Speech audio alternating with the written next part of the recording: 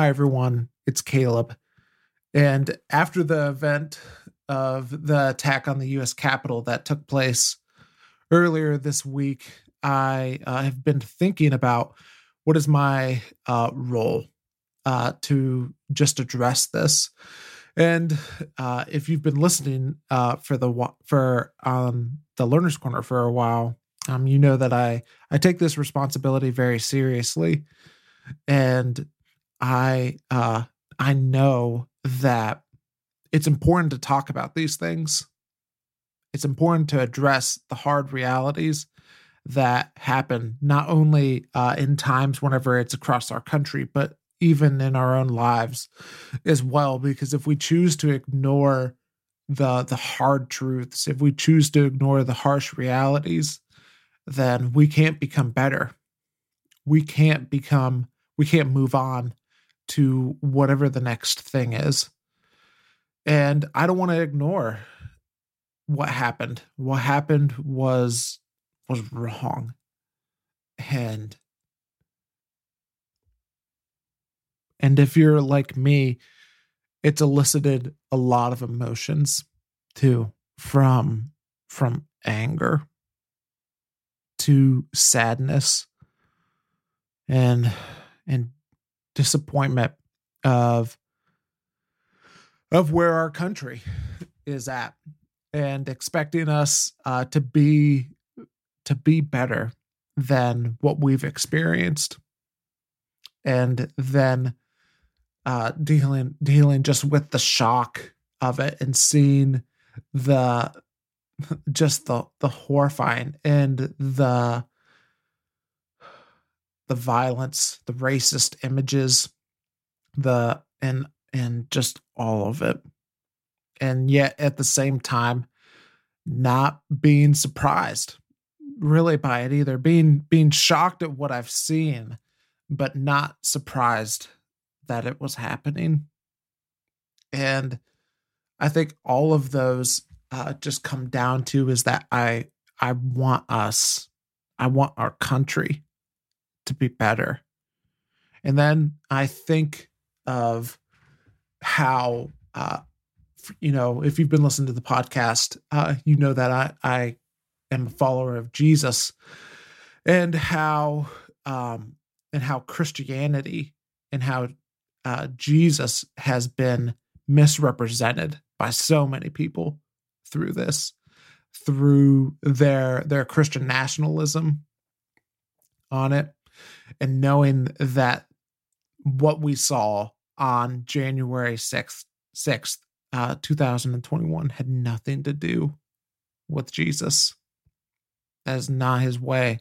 His way is the way of love and of caring for people, and then leading me with those feelings of dealing with all of those feelings that I mentioned before, and knowing myself as a follower of Jesus, and trying to think through, well, what is my responsibility as a follower of Jesus? One of the things that Jesus constantly talked about was love. And he said, our responsibility as followers of Jesus is to love our neighbors as ourselves.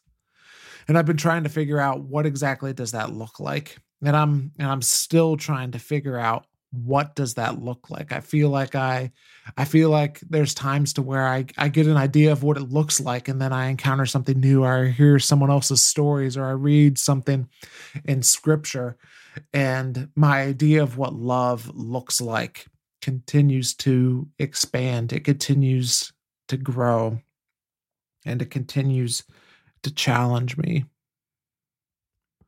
There's a lot of people who have written or put out a lot of thoughts just about this that have really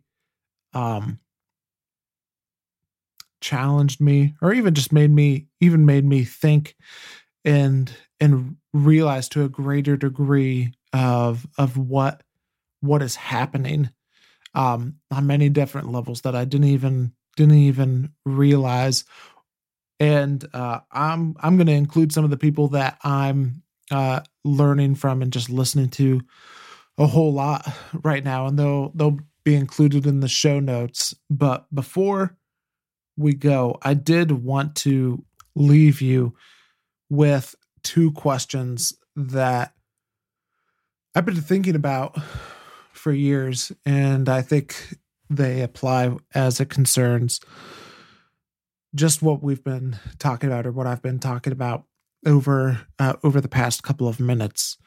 And there are two questions that I've learned from Andy Stanley. And if you've been listening to this podcast, you know that Andy is one of my favorite people to learn from. And the first question is simply, what does love require of me? And depending on when you're asking that question, depending on the person that you're thinking about, the answer is different for them, because it takes the whole person into account. Sometimes it means listening to someone who looks different than you. Sometimes it means standing up to racist rhetoric that is being said. Sometimes it means making sure that everyone is represented well, and that everyone has not only a seat at the table, but has a voice as well. And that question challenges me so much. And I would just simply ask you to ask the question as well, as it concerns our Black brothers and sisters, our brown brothers and sisters. What does love require of us? What does it require of us to do? And especially if we're followers of Jesus, we need to ask that question, because they are our brothers, they are our sisters, and we owe it to them.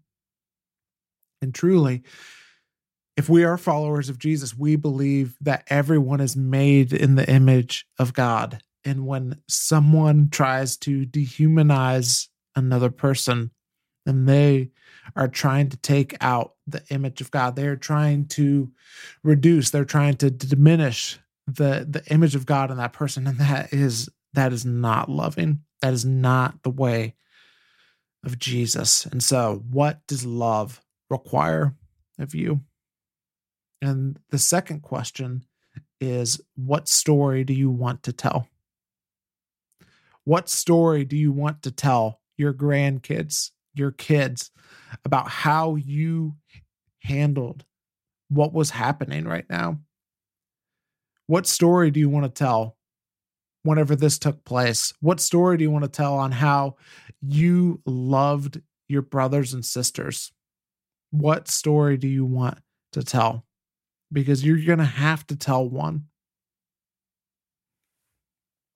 And for me, I want to tell the story that I wasn't perfect, but I tried to love everyone to the best of my ability. And I screwed it up, and I messed up, but I tried, and I listened.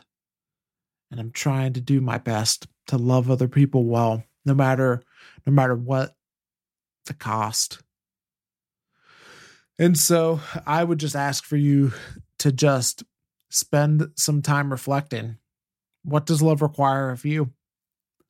What story do you want to tell? Because we all have a story to tell. Let's make it one worth telling. Thanks so much for listening to today's episode of The Learner's Corner. And until next time, keep learning and keep growing.